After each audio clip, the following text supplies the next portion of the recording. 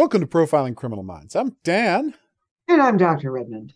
And we are back for more Cracker in what is a characteristically downer of an episode.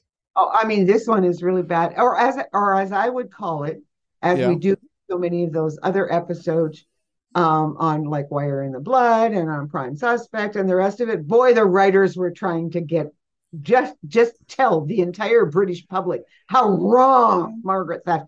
Yeah. What I was going to say, another reason to hate Margaret Thatcher.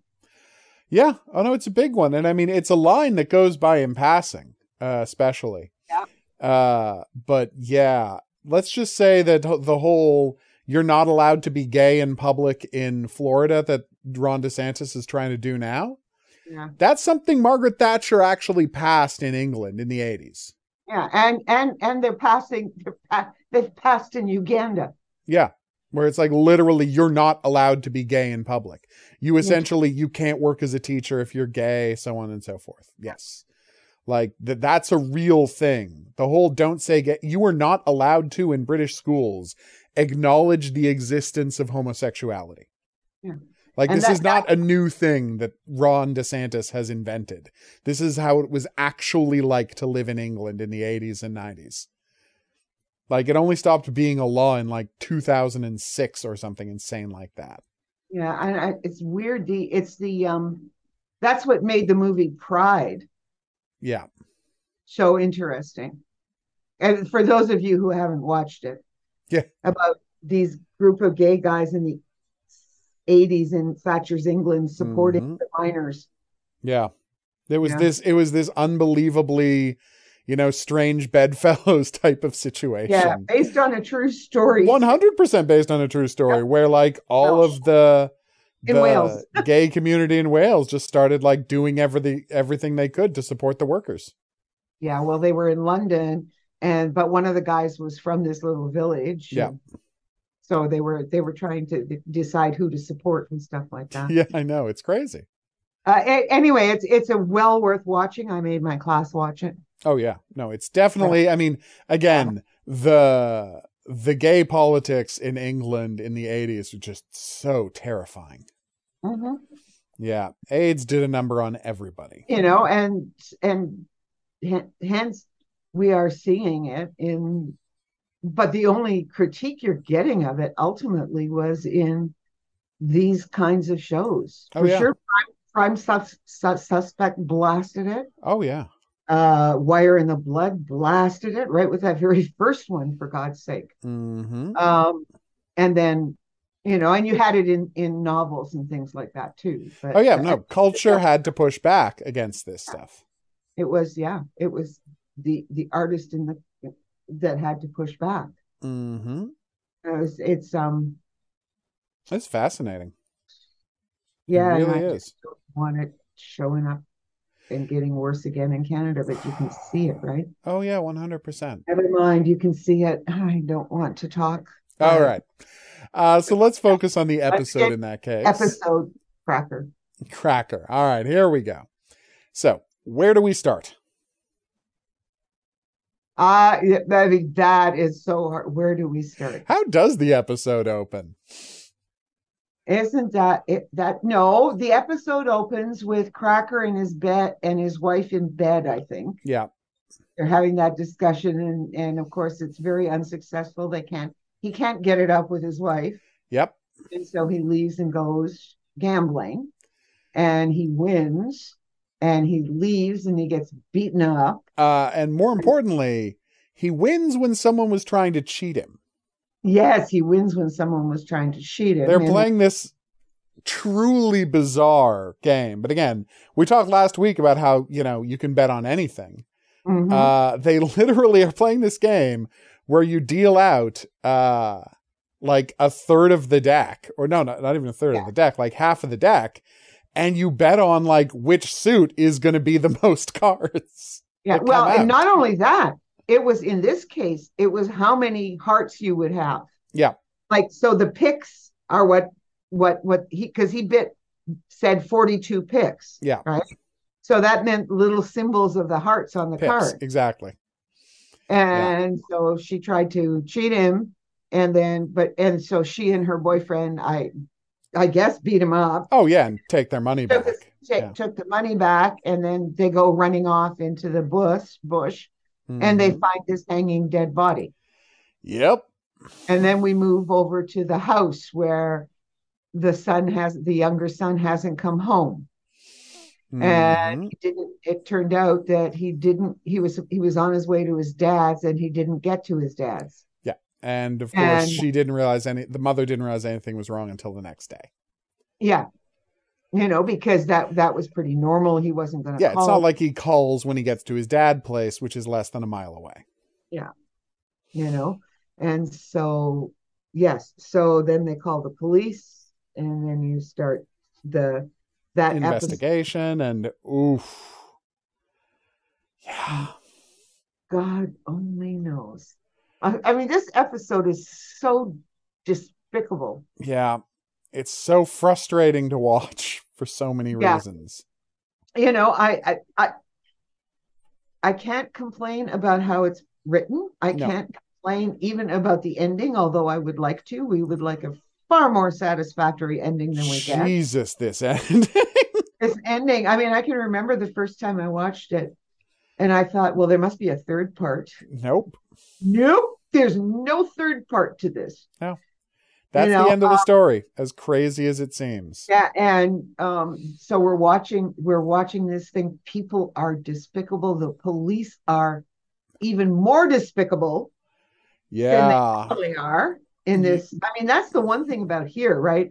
Unlike Wire in the Blood, the police are really despicable. They are. Like, they are just board. Fully despicable in every way on this show. Yeah, so far you cannot say anything good about the police in England in this little town. No. Yeah, where are they? I don't know. Weird that I don't know where they are. Because they're not in London. It's got to be a bigger town. Like, it's got to be one of the bigger towns. That might be in the north. One of the bigger towns for sure, but they don't ever name it. Okay. I don't think they ever name exactly where it is. It's sort of like they created Bradford for Wire in the Blood. Yes. So it's a big it's a big city. Yeah. But it's not as big as London. It's not, I don't know, because if you notice, they can get around pretty quickly. Yep. They never have any trouble with that. Yeah, they never seem to have any trouble sort of getting to places within 15, 20 minutes. And yeah, which makes it all the worse. So, I mean, all of it. I mean, I hate this episode. Mm-hmm. I don't want to say, I don't hate how it's written. I don't hate Cracker. I know. But we'll get into why this episode is so frustrating. So, yes. So we see the cops looking for the kid, and as the parents recognize right away, they send a DCI, a detective chief inspector, which is what, Christopher Eccleston. I was trying to remember his character's name, but just give up. Yeah. It's Christopher Eccleston, both of them have names that start with B. Yeah. Well, we always remember Beck's name because it's so easy.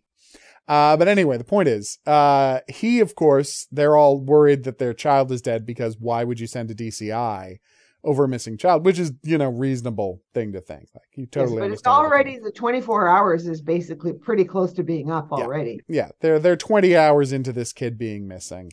And then he gets a call saying that his wife has gone into labor, so he's got to rush out to deal with that. Meanwhile, Fitz and Penhaligon are just arriving, doing their flirty car banter that they always do. And Fitz is told to go in there and to talk to them.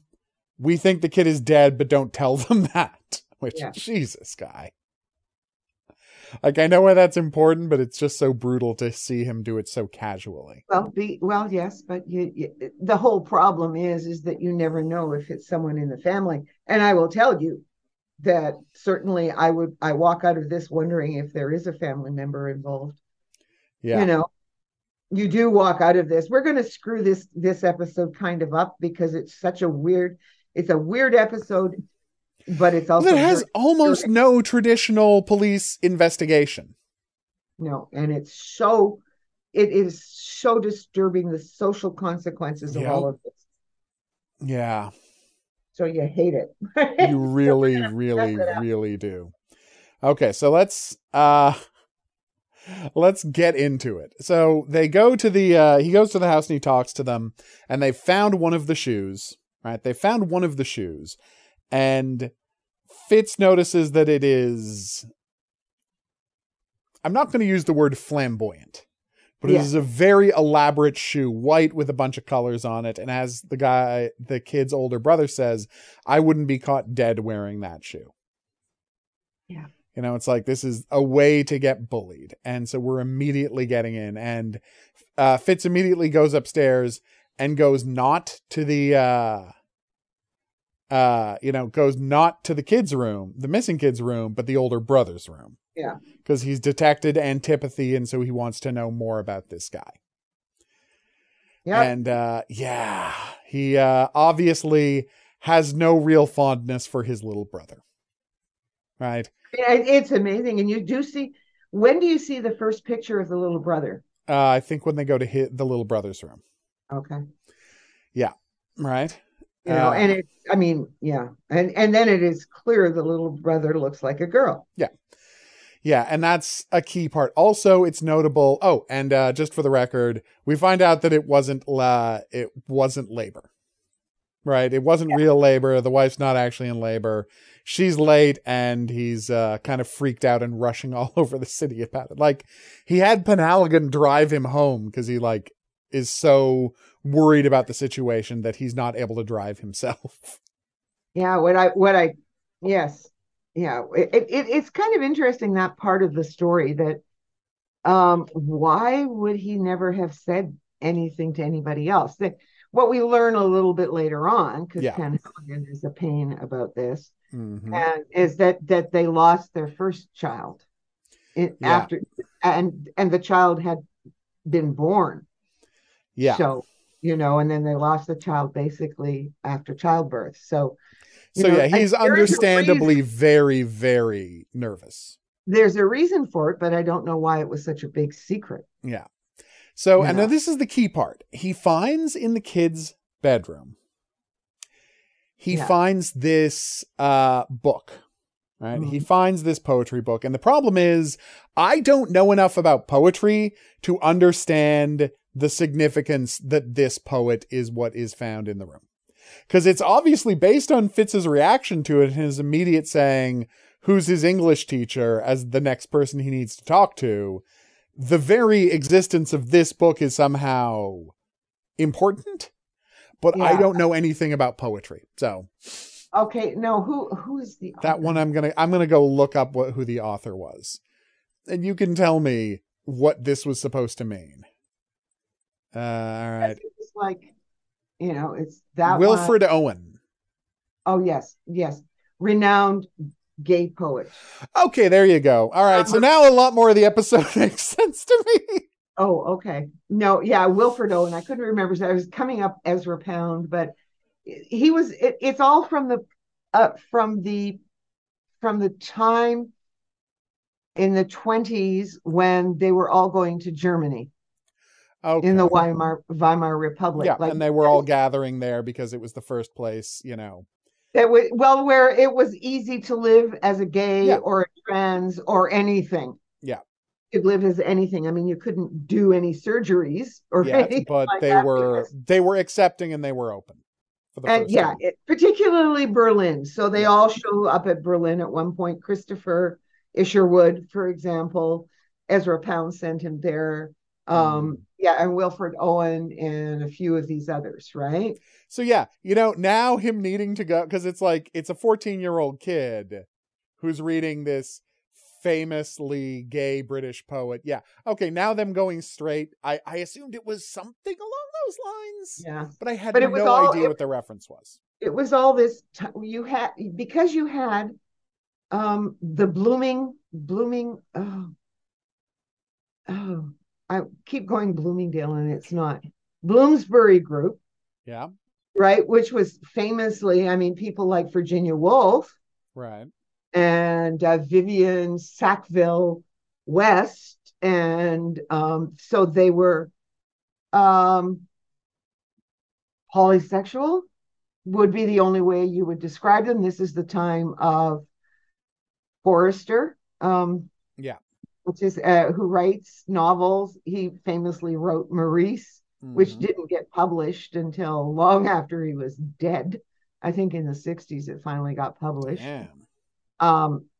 And he was the one famously when I was doing English, because I started off at U of O as an ultimately I was going to be an English major. Yeah. And if I had stayed at U of O, I might have stayed as an English major and never gotten into this religion stuff. Imagine that. Imagine that. But my first year English teacher was definitely gay, ex-priest, but gay, right? And out, and well, as out as you could be. Right? I can remember some of my compatriots going over there to his and his partners, who was another English teacher's house, and being shocked that they only had one bedroom. Oh, And going, you're so naive. And I mean, my argument about people like Forster, who is Passage to India, Howard, those sorts of novels, and he writes women so well. Yeah, and he lived with his sisters and stuff, but he writes women so well, and I just he was gay. He he understood women better. I mean, let's not forget, like, as we later learned, I mean, this is quite a departure, but it's the same exact situation. It's like your Little Mermaid, about this mermaid who can't ever be with this man because they're from different worlds, and she's, a strange creature, and turns into foam at the end because she can't find love. I mean, it's entirely based on Hans Christian Andersen being unable to be with the straight man he was obsessed with. Well, yes. Well, and as Cassie would, if your old acting coach, theater coach, as Cassie would say, yes, but when you can't come out, what you do is you attach yourself to an inappropriate, completely unattainable partner, either woman or man, to obsess over. Oh yeah. That's what that way they will never have to deal with their internal life.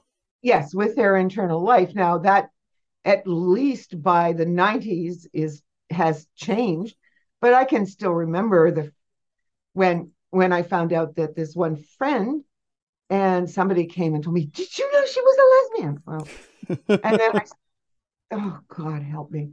Well, I didn't. That wasn't the point, but it all of a sudden made sense. Yeah. Because I had been that person that she was attached to. Right. And it turned out that after she left, she got a post-grad somewhere in the States. And then she met someone else that I knew down there that she became partners with. Oh. She never, ever told me. I mean, that's the strange thing, is she never, ever told me she was with Susan. She never told me when because we got in contact. But then that's why I brought it up with Cassie.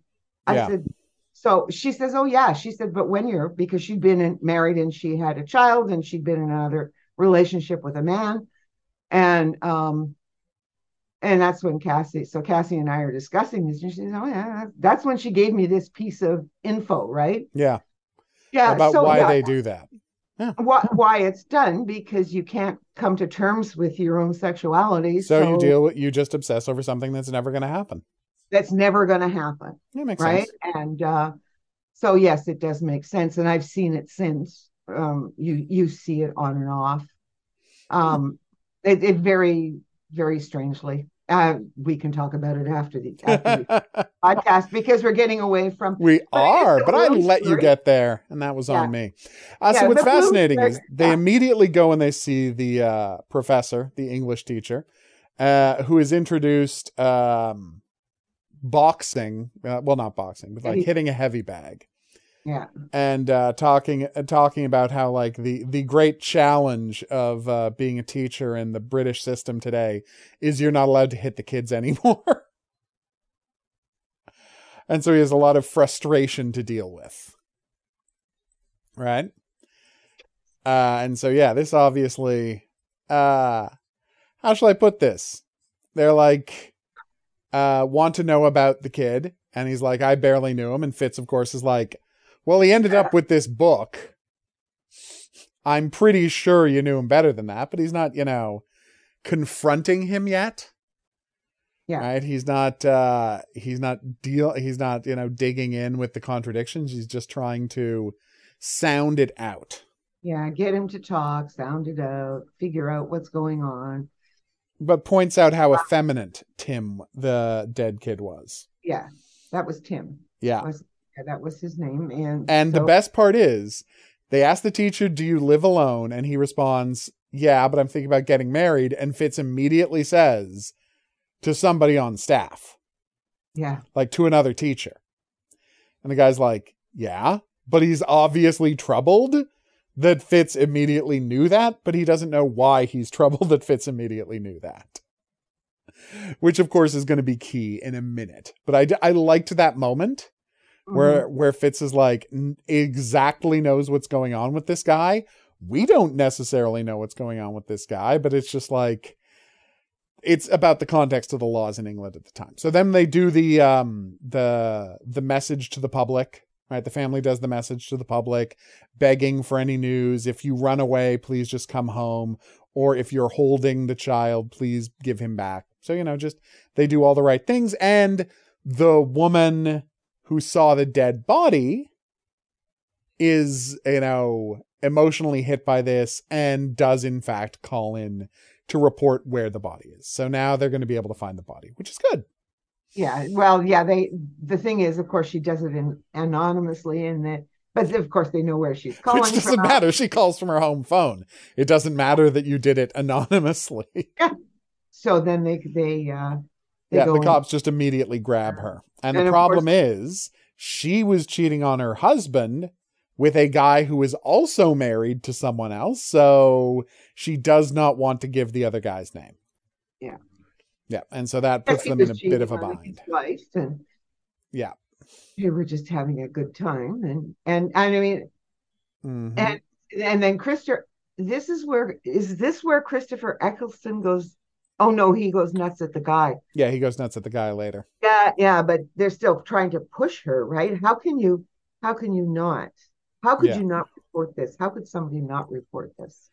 What if you've been, so. Yeah. But we did have find the body. But first, we did get the scene where we do the notification, where Christopher Eccleston completely, because he's so freaked out about his child, this troubled pregnancy they had, which we find out later, he completely botches the notification. Yeah, and Penhaligon has to take over the notification. Yeah, because he insisted, because Penhaligon did say, I'll do the notification. Yeah. And he said, no, I can do it. Yep. Yeah, sure, you dickhead. I know, right? Basically. Yes, you were a dick. He was. Yeah, and she says it right to him, which is very nice. Well, because he says, because she's doing her proper subordinate response. And he says, no, you can tell me the truth. Yeah, you were a dick. Yeah. You were a dick. You completely botched this. And that's when he comes in and yells at her to try and get the information.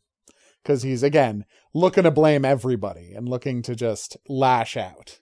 Like he's screwing this up. He should be at home with his wife. Yep. Because he's not being useful as a cop. But it's what's driving his more than normal being an asshole. Yeah. Oh my God. And just in a funny thing, right?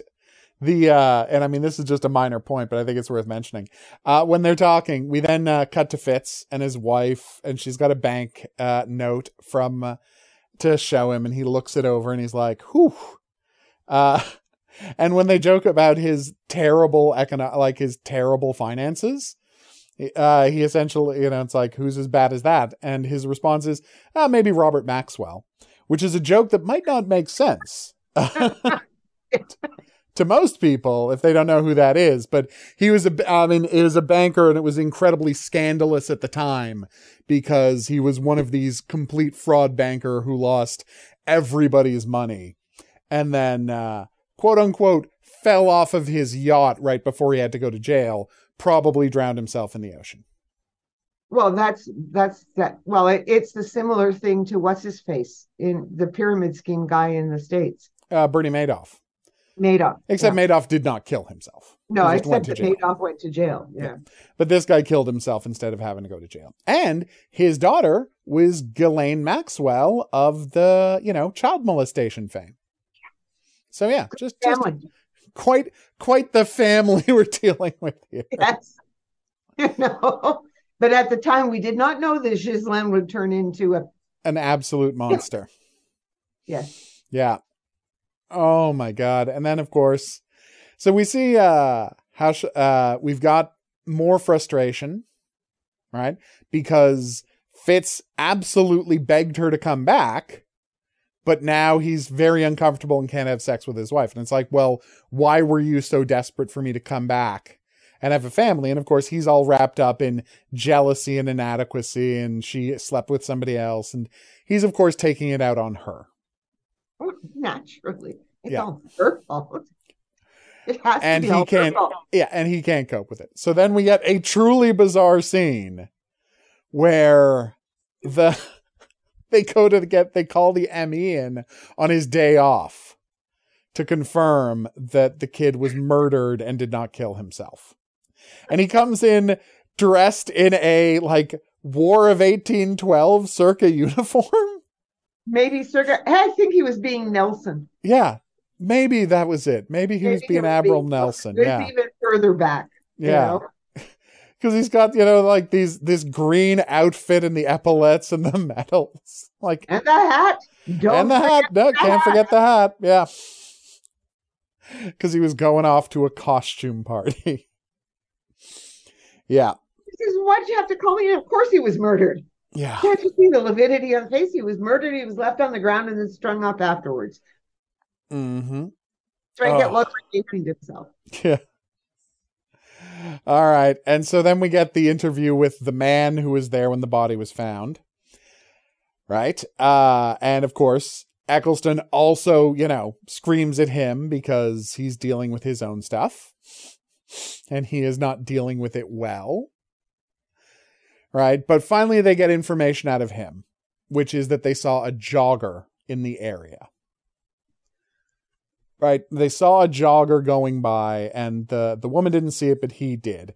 And so there was definitely somebody in the area, maybe the killer, maybe a witness. We don't know. But there is someone else they can look to for information.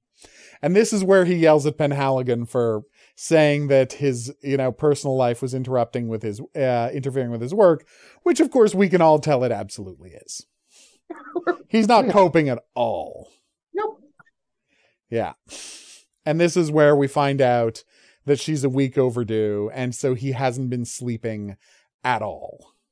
Yeah, and not only that, but that and then when she leaves, somebody else tells her about what the significance of this is. Yeah, this is not their first kid. Yeah. And then we get a scene with the brother of all things. Right?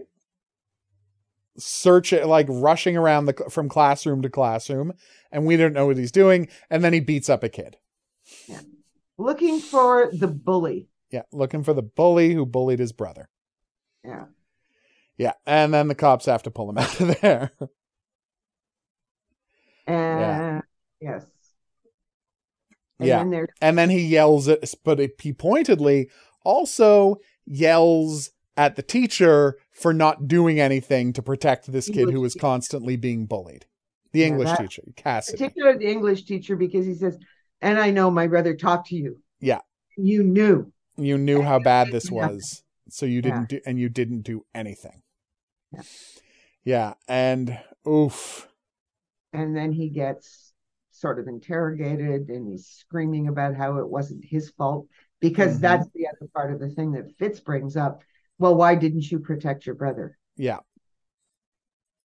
And no, it was the school that was supposed to protect me. No, why didn't you protect your brother? Yeah. And then we have Fitz.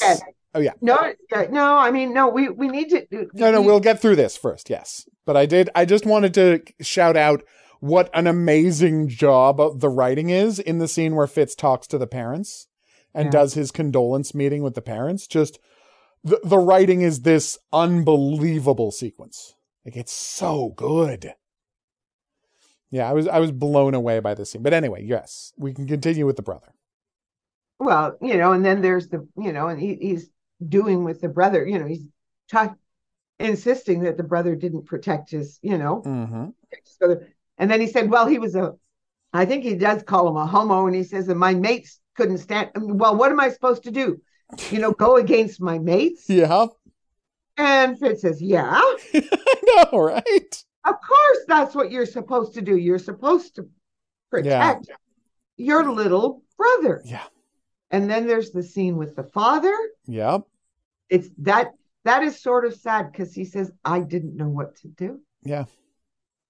This horrible scene where he's like, he didn't have anything in common with his older brother, or with the older brother, right? He didn't like anything. And as Fitz says, and so boom, then you got Tim and you thought, okay, well, I'll do everything with Tim. And instead you got a daughter. Yes. And that's the first time that it's brought up. And almost only allusion to the idea that this child was trans and should have been born a girl. Yeah. And I mean, although that is clear to the watcher if you look at the pictures. Yeah. You just can't. Everything about this child's presentation is clearly feminine. Yeah. Yeah. And the teacher said effeminate, and now, but finally, Fitz just comes out and says it. And you got a daughter. Yeah. And the funny thing is it's not the father, I think, who has he just didn't know what to do about it. Yeah. He was more flummoxed. I mean, that's the impression you get from watching the father and watching. I'm not sure about the mother. Yeah. Yeah. The mother is a very weird character in this whole scenario. Yeah. The mother refuses to allow the father to comfort her, instead, lets the older son comfort her. And I'm just going, oh, geez. Yeah.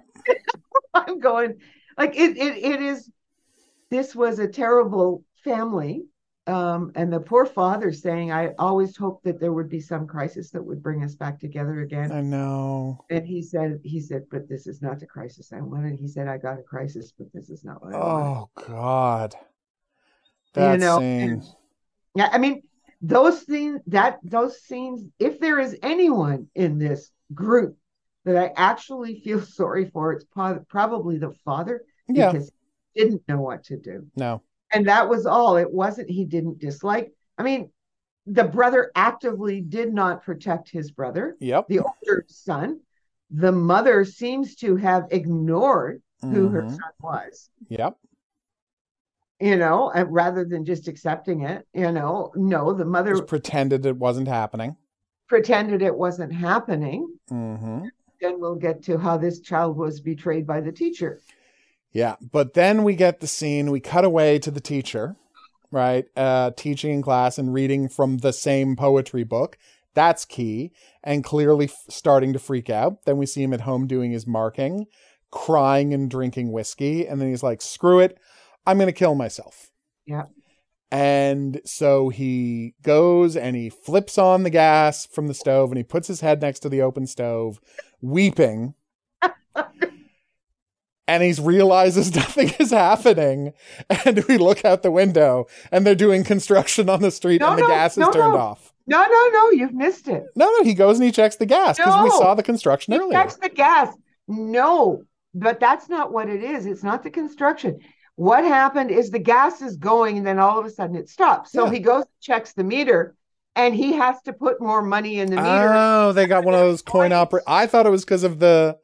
I thought it was because of the construction outside. Yeah, by the way, that's an insane thing that they have in England. They literally have coin-operated gas lines. In their houses. Oh, and it was the same thing. Like it's in lots of places, like you saw in Australia, it wasn't so much coins, but you had to turn on the heater separately. It would go for 15 minutes. Yeah. Well, no, it's the strangest thing in England, where like literally you have to put in X amount of quids, dollar coin, to unlock X amount of minutes of gas for your stove. It's such a strange system, but it's like, yeah.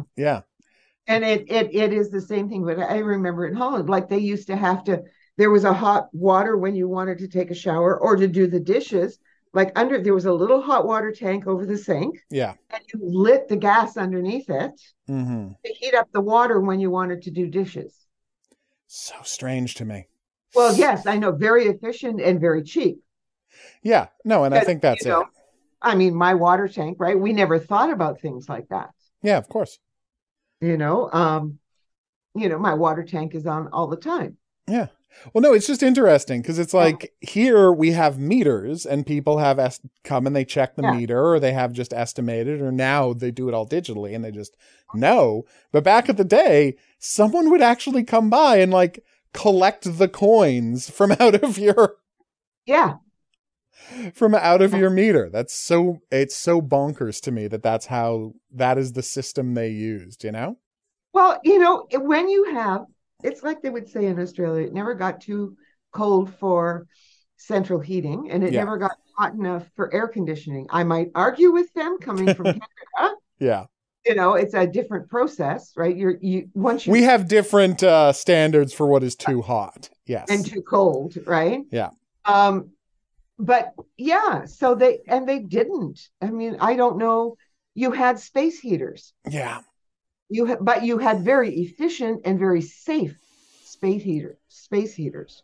All right. It's very, very different. But anyway, it's the same thing. And those are far more efficient in terms of when we are now talking. To get us to switch to those kinds of things is a hell of a lot more difficult. To the idea, and plus impractical. In the winter, you have to have some kind of central. Of course. Or totally die. Yeah. And anyway, yes, but that was the reason why he is unable to kill himself. That makes to put in. He didn't have any more coins. That's it. Yeah, you're right. So he goes to jump off a building. Yes. And I don't know what reports him sitting off the building, but Fitz shows up. And then we get the most pivotal thing for understanding what happens in the rest of the episode. Yeah. The guy is sitting on the edge, right? And he's ready to jump off. And Fitz comes in and he starts, talking about flying and and that none of what's going to happen, like none of his early talking gets him to get back from the roof. No. But then Fitz says, Tim didn't kill himself, by the way, he was murdered. Yeah. And that hits the teacher like a ton of bricks. Yeah. And he immediately pulls back from the edge. Yeah. Well, yes. And this is where we get the title too. When he then he tells the story about, that one day a lemming will fly. Yes. Then people wonder why lemmings throw themselves off the cliff. He's like, one day they're teaching, and his theory is that they're teaching themselves to fly. Which is a hell of a theory, but it based, of course, on the actual... Pigeons did it, and one day one of them flapped. Yeah. And then the next one flapped. Some more, and then boom. But it's based on the actual fact that...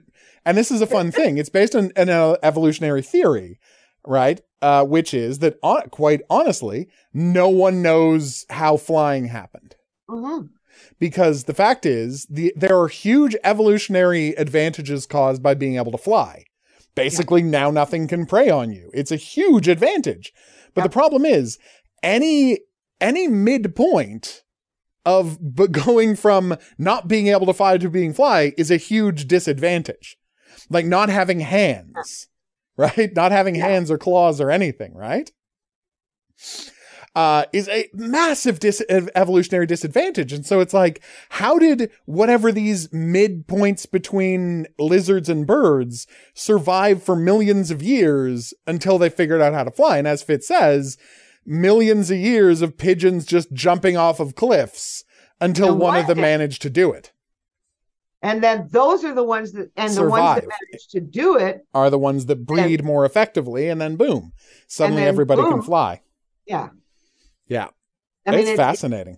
And then Fitz does his dramatic thing. Okay. And steps up and says, okay, let's be lemmings and see if we can fly. I know. And the guy grabs him off Fitz and pulls him back.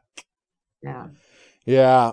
But this is pivotal. But the thing is that you don't understand that it's pivotal when Fitz said he was murdered. Yeah, that's the key moment. We don't understand the meaning of that. No. That the guy, this somehow or another changes everything for him. Yeah. Yes. And we don't find that out until near the end. Yeah, till right at the end. Because they go to bring the teacher in, and when they're coming in. Oh, God. Yeah, I know. Oh, I mean, the worst. I mean, there's a giant riot happening. Yeah. And they try to overturn the police car. Yeah. Oh, it's just horrible because Penhaligon will not let the other cops take him in. No. And they've all decided that he's gay and he's killed this child. Mm-hmm. Okay. And she won't let the other cops take him in. Yep. And then by the time they get to the police station, there's this mob waiting to kill this guy. Mm-hmm. I mean, if they could have grabbed him out of that car, they would have killed him. Oh, yeah. That's what they do. You know, it was just led, of course, by the father, who now I've lost sympathy for him, right? Yep. You know, the father and the son and everything else. Mm-hmm. The whole family's there for this lynching. Yeah, potential lynching. And Penhaligon just consistently just calls, get out here. Get out here. It turns out that Eccleston was asleep. Yep. Had fallen asleep in his office. He didn't know any of this was going on. Mm-hmm. And so she had to handle it all on her own. Yeah. But they managed to get other cops out there and drag him in the station. Thankfully. Yes. Until later. Yeah. Well, we'll talk about that. As we get there. As you say, when we get there, we'll talk about that. But oof. And then we have the whole screaming scene in the police station with the cops. Mm-hmm. That these guys, you know, what are you doing? Yeah. Not protecting the police station. Yep. But they get the crowd settled down to the extent they can get the crowd settled down. And they then we see them talking to Mr. Cassidy's alibi, his supposed girlfriend, who they immediately assume is covering for him because he's actually gay. Yeah. Right? And that's the key part, right? Everyone now is assuming he's gay and he's a pedophile, right? Yep. And he's killed this little boy. Yep. Right? And as Fitz says, he runs through the whole thing. How is it that you've been dating, you know, for 3 years and he won't set a date and he's not committed? How can you not have at least suspected that he was gay? Right? And then they say, look, here's the thing. If you were with him, fine. But if you weren't with him, you're going to be blamed by that mob outside. And so she stops from giving him an alibi. Yeah. Yeah. What he says is, I was marking. I went out for a jog. Yeah. I went back to marking. Although we do have what I thought was a very funny moment, where it's like, how could you, like, when Beck says he's gay, it's like, how would you not? It's like, and she's like, she says, they take him to a safe house. No. This is before that. He's talking to the girlfriend. And her response to him saying, like, he's gay. You're the one with the mustache. And he responds, you're the one with the mustache. Mustache is what she says to him. Oh, it's so beautiful. And this is something that is not, you know, well known now, but that is a big part of the The assumption is, yeah, exactly. Well, no, it's the Freddie Mercury look. Basically, if you got this bushy upper lip mustache, people are going to assume you're gay throughout England. Have you ever seen the ad? There's a recent ad that is absolutely adorable, but anyway, we'll talk later. Okay.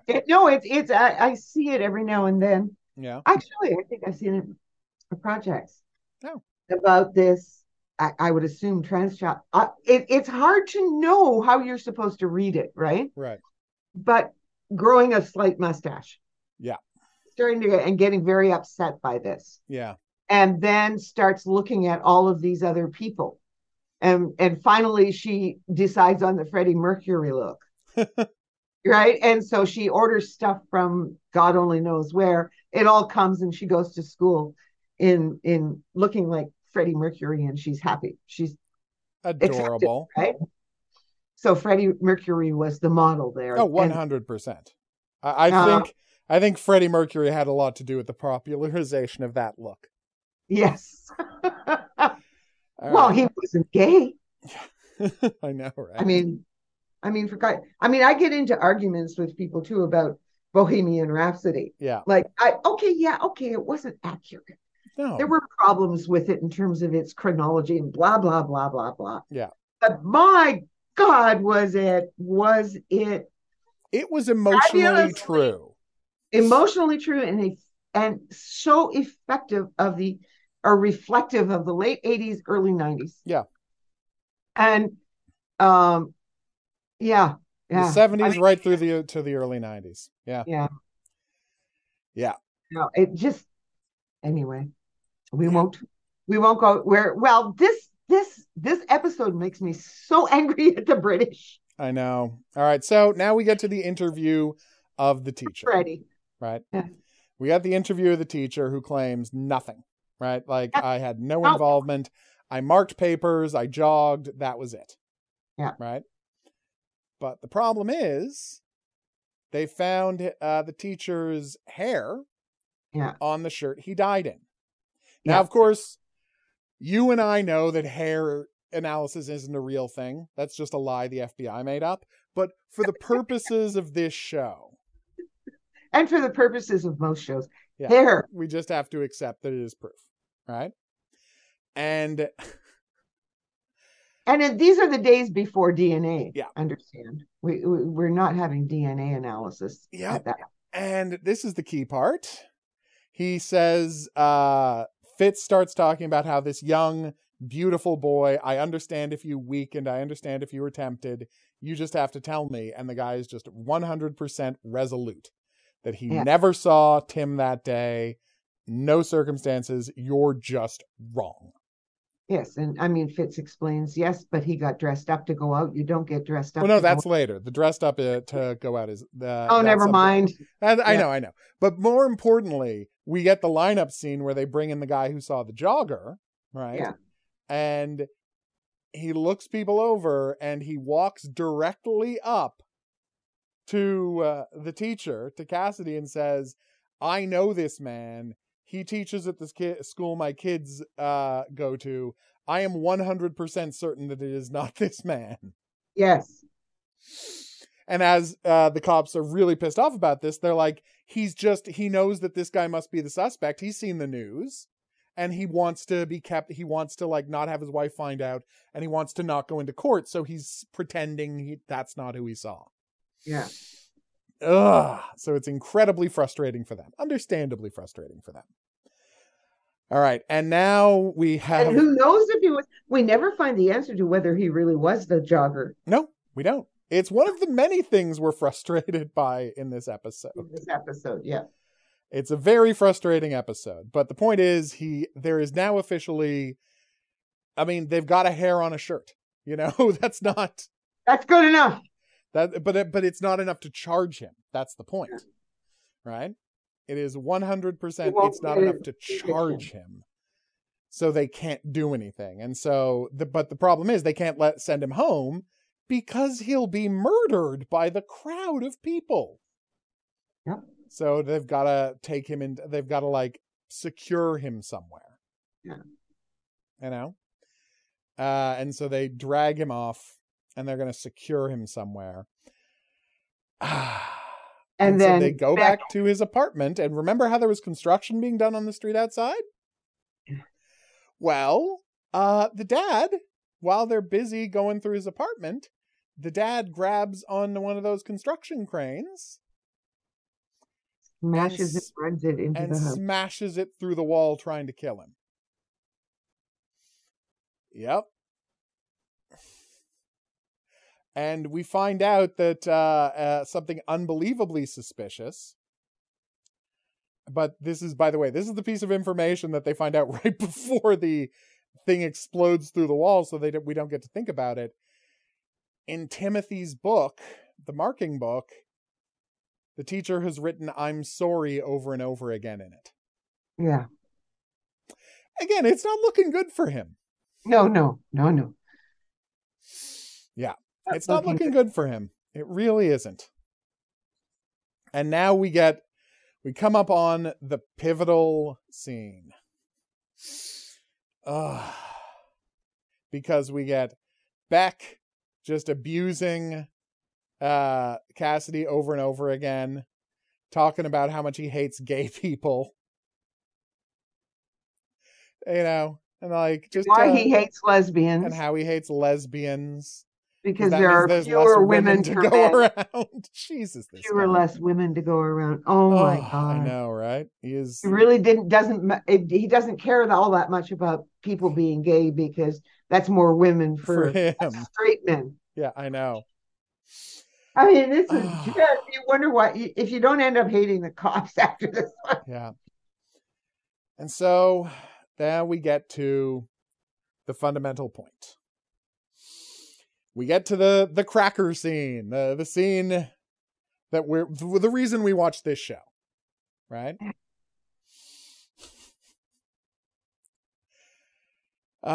So we get a scene where Fitz wants to make him read a book, the poetry that the kid wrote, the poetry about how Tim had a crush on Cassidy. Yeah. And as Fitz says, this is the poem that made you kill Tim. Yes. Yeah. And it was a reference to another poem that he read to the classroom, and about how beautiful, about this girl who is crying because she can't be with someone, and how meaningful he found it. And he thought the kids would resonate with him. Yeah. And so he says, and so Fitz lays out what he thinks happens. What happened. It's like, oh, of course it's okay. You've been dealing with being gay your whole life.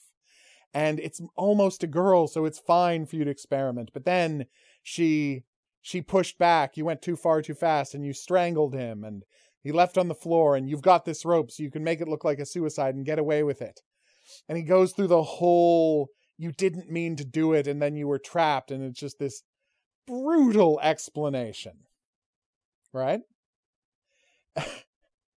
Right? And then he refuses. He refuses to admit. He will not cross the line. Yeah. All right. And then we get the scene of the son being born to Bainborough. Bainborough, that's what it is. Right? Yeah. And then we cut back to the brutal, right? The brutal interrogation. And in a hotel room. In the hotel room. And Fitz just talks about how you were in love with this little boy, right? And you were harder on him than everybody else, because you had to hide the fact. And besides, you knew he was really, like, he looked just like a little girl, and or like a girl, and therefore it wouldn't be, it was just, I mean, Crocker's pushing him. Yeah. And finally. And this is the brutal line, because Fitz says, if you confess, I will share your burden. I will share. And the guy looks at him and he says, I won't let you forget you said that. Yeah. And then he confesses. Yep. Says he did it. And that's it. And that's it, right? And you think, oh, that's it. It's over. Except there's 15 minutes left. Yep. And then the kicker comes. Oh my God. And then he says, so Fitz goes to see him. Because, you know, he wants to, he promised him he was sharing burden. Right?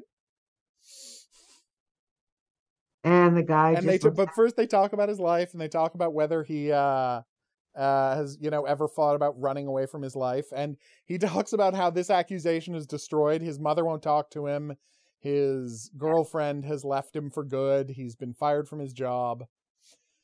Right? Yeah. So there's nothing. Why there's not nothing go to left. jail? There is no life left for him. It's over.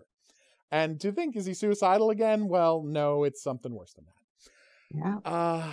But he interrogates Fitz about his life and is like, to ask him, you're married. Have you ever considered, you know, just abandoning and running away from your life? And of course, earlier in this episode, we didn't mention this because it was just a passing thing. But Penhaligon had been talking about how she's taking 2 weeks away and effectively invited Fitz along with her. And he said he would go. He said he would do it. Yeah. And so now this is what this guy's confronting with him. And it's like, do you value your family or not? Right? Yeah. And this is where he confessed. This is where the killer unconfesses. Yeah. And he's like, you're right. I guess I had always been a pedophile. It had never, or a febophile, whatever they want to call it. No. It had never come up. I've never done anything in the past, but I guess I am, because I did fancy Tim. Because, and he's like, and he's the only one who sees it clearly, the only one who ever saw it clearly, because Tim was a girl. Yes. And he's like, that's why I fancied him. And Tim came to my house that night and confessed that she was a girl. And because she knew I was the only one who would understand. And I threw her out. Yes. And that's when somebody murdered her. Oh. And that's why he felt so guilty. And that's why he had that horrified he was guilty because he knew in his heart it was Tim his fault. Killed herself because he threw her out. And that's why he stopped wanting to kill himself on the roof. And that's why everything fell apart and he had no idea what was going on anymore on the roof. Because he didn't kill Tim. No.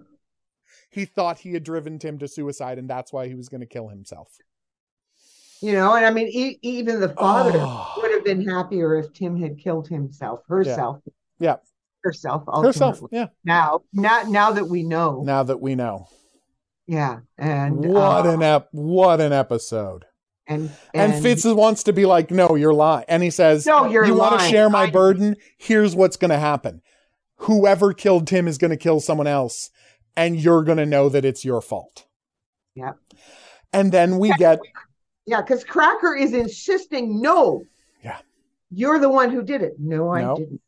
No, I didn't. Yes, I'm responsible for what you saw was guilt. Her being out by herself. Yeah.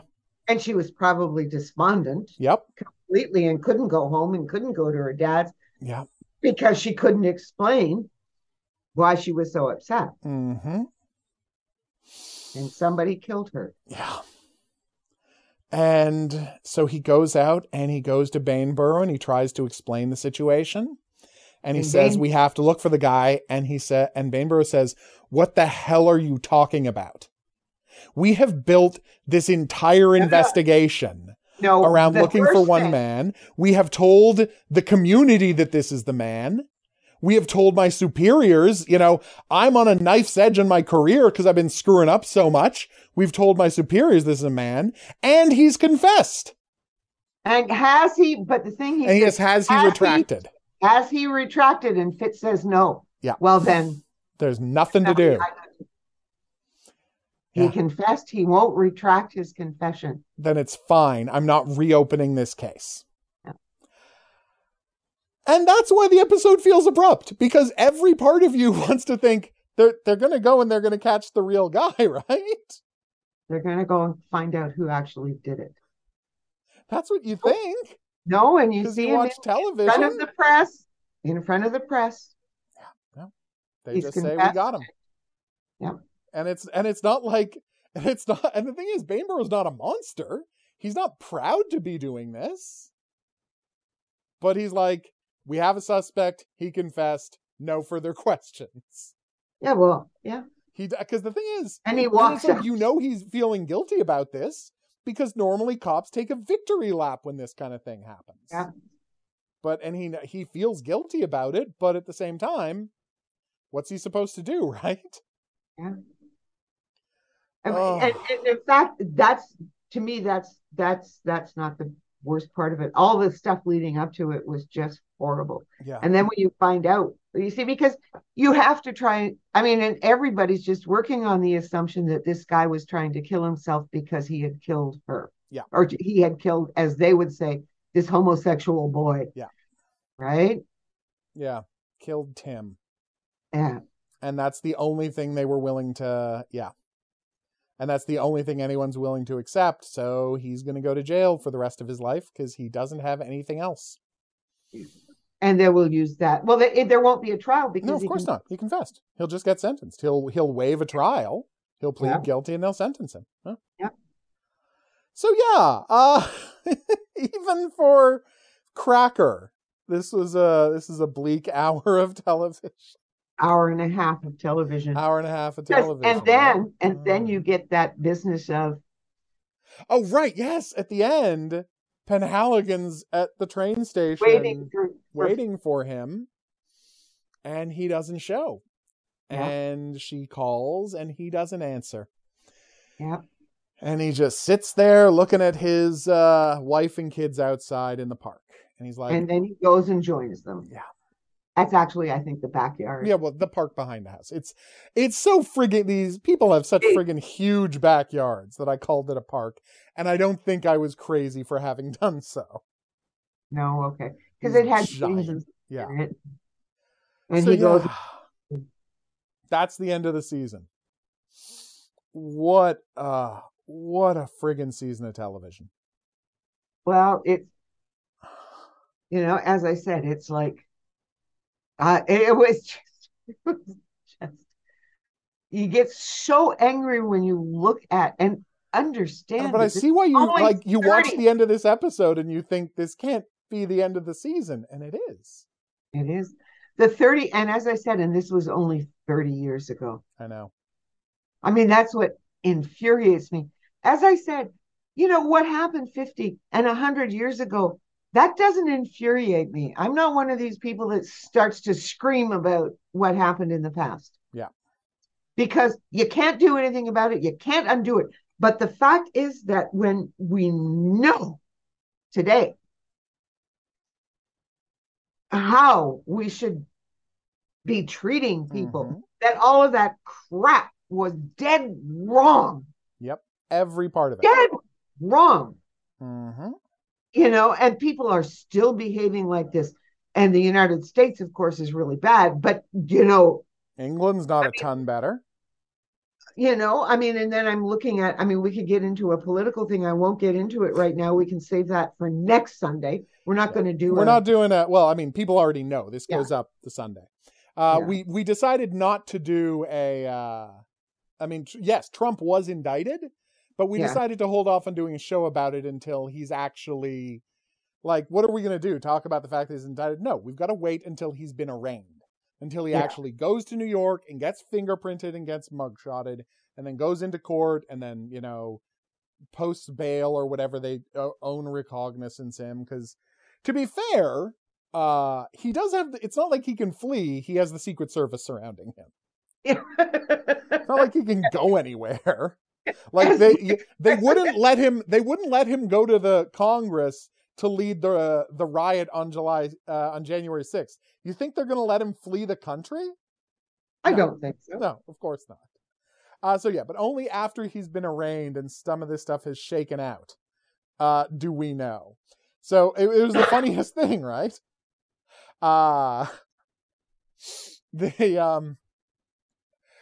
So Seth Meyers, the talk show, he's known for being anti-Trump because in many ways it was he was the host on that fateful White House Correspondents' Dinner where Trump was so publicly humiliated that people say that's why he ran for president. Like, that was Seth Meyers who did that, right?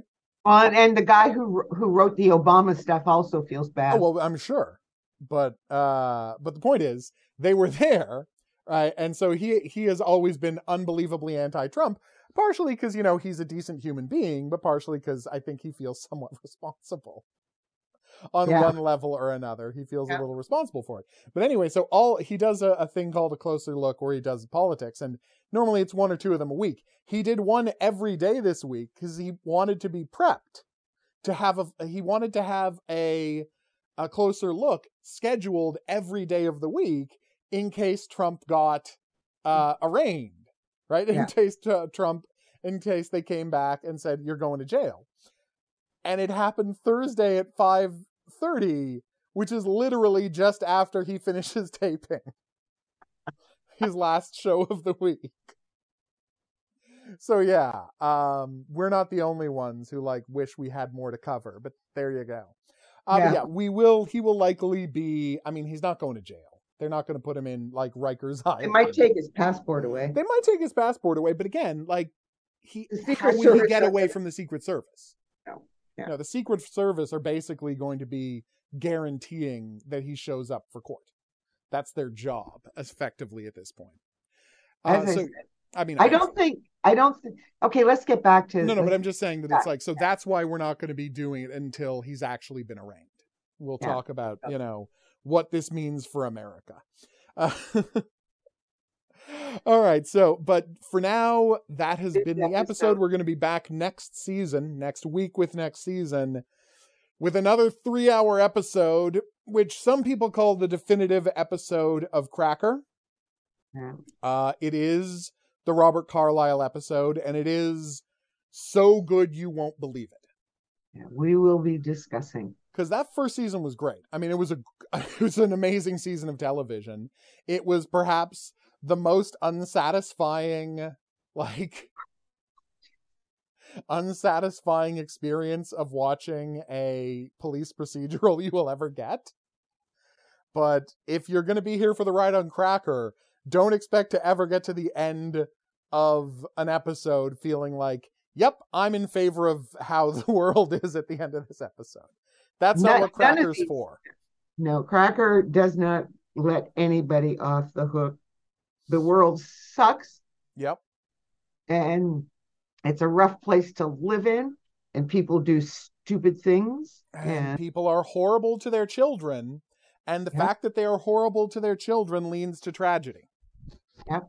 Because if Tim didn't have parents who were both, and a brother who were all completely unwilling to help her through what she was going through, Tim wouldn't have died. And if Tina the previous week didn't have monstrous parents and an older sister, nobody would have died. This show is, and they don't get into it in the first episode, but you know, they are 100% clear that the thing that caused this guy to decompensate and go nuts and start murdering was the death of his mother. Yep. Like the blame has always been there. The honesty, the forthrightness with how this stuff works has always been there. So it's like, this show knows what it's talking about. Yeah. This show is communicating this stuff clearly. And the tragedy, of course, is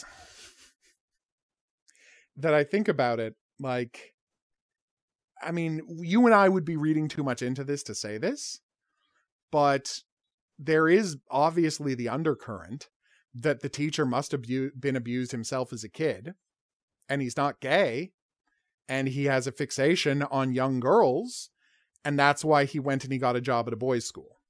Yeah. Because there's not going to be any temptation around. I don't think you're reading. I think that's a valid reading of what happened with Cassidy. Reading with what happened with Cassidy. Yeah, because he went to a boys' school, and how is he ever going to meet a little girl in a boys' school? And then, turns out Yeah. Yes. That having genitalia makes you a boy, but everything else about Tim was a girl. Yeah. Everything. And the only thing that matters in patriarchal society Society. is whether or not you have a wang dang doodle. Yeah. Anyway. Yeah. So anyway, the problem is the tragedy of this show is that it is such a brutal watch. Yeah. But it is the most empathetic TV show you're ever going to see. That's what's so weird about it. I mean, Cracker is empathetic. It is. Like, I mean, he does, you know,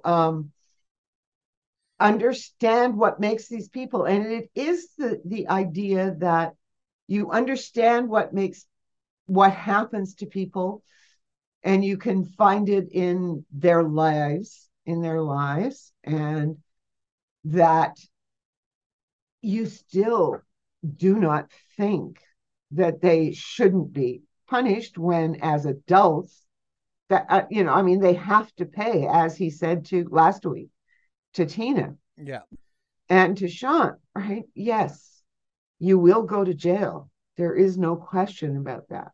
But I can do something for you. And we'll never get a follow-up with Tina. We never get follow-ups. I mean, we asked that question with Tony too, right? There was more likelihood because Tony worked out of a psychiatric hospital. And the first episode literally ends with him going to take her on as a patient. Yeah, you know, so you know that sort of Tony does that, but Cracker, on the other hand, teaches for the most part. Yeah, he is not a criminal psychologist. No. He is not a guy who, you know, delves into the mind of criminals. He does it professionally, but it's not his passion. No. You know, he doesn't.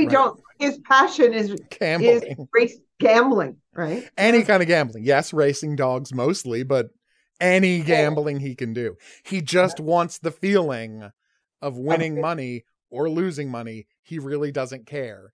He wants the highs. He wants the lows. Yeah. That's it. The adrenaline rush. Yeah. He just wants the adrenaline rush. Yeah. It's why he's so fascinatingly loathsome. Yes. All right. So that is that. Cracker really is the best show. I mean, we've now seen the first season. I'm like, yeah, it's incredible. They're all three episodes are just incredible. And you can though you can see, you know, sometimes why, you know, you watch it once and it's really funny because I've never rewatched it. It's been on at the library and stuff like that. But for some reason, you know, and then it just fits into this show, this podcast, and we can't avoid doing it. But look at how long it took us to get there. I know. Because I think fundamentally we knew it was going to be rough. Yeah, I think so. I mean, I kept bringing it up and you go, well, no, we got to do Wise Guy next. Yeah. No, we got to do this next. And I'm going, yeah, I know, but there comes a point when we had to do Cracker. Yeah, 100%. What an episode. Yeah. I mean, the thing is, it's like, I wouldn't even want to try and pick which is the best episode of this season. Oh, no, we're not doing that. We can't. You can't. I mean, there is no best. There is no worst. There's just not one of these episodes is bad. Like there's nothing that we can. All you can say is that the first episode. The only thing you can say is that the first episode does not follow the format that the rest of the show would follow. But you can't even have been deliberate. Yeah, because they want to introduce you to this world and this characters and who Fitz is. Yeah, because. I mean, the second two are very similar, although this one does have the kicker of he didn't do it, which the first episode also had. But like structurally, it's much closer to the second episode. But, no, this is structurally closer to the second episode. Plus, he didn't do it, but he confesses and it all tracks. He's guilty, and so this is always, and you will always remember that this is sitting on Fritz. Yeah. This is going to be another thing weighing him down. And the key part is he doesn't run away from it at the end of the episode. He doesn't run away from his life at the end of the episode. For the first time. Yeah. And he's like, Christ, maybe if I was paying better attention and maybe I was better at my job, I would have seen that it was just guilt for causing Tim's death, not for actually doing it. Yeah. Oh, it's so good. It's such a fantastic episode. Okay, let's all right, we're gonna end it here. We're gonna stop just talking about how great this 2 hours of television because is. We're gonna hit. I know. It's terrible. All right, so that's that. If you have any questions, if you have any comments, if there's any profiling related fiction you'd like us to check out, drop us a line at profilingcriminalminds@gmail.com. We would love to hear from you. If you have, if you have been listening to this on some sort of an app or podcatcher, rate and review it. That's how people find the show. We'll see you back here next time for like I said, a 3-hour episode that some people think is the best episode of Cracker. We'll talk about that when we get there. But until then, I'll say that's right. Au revoir. And have a good week.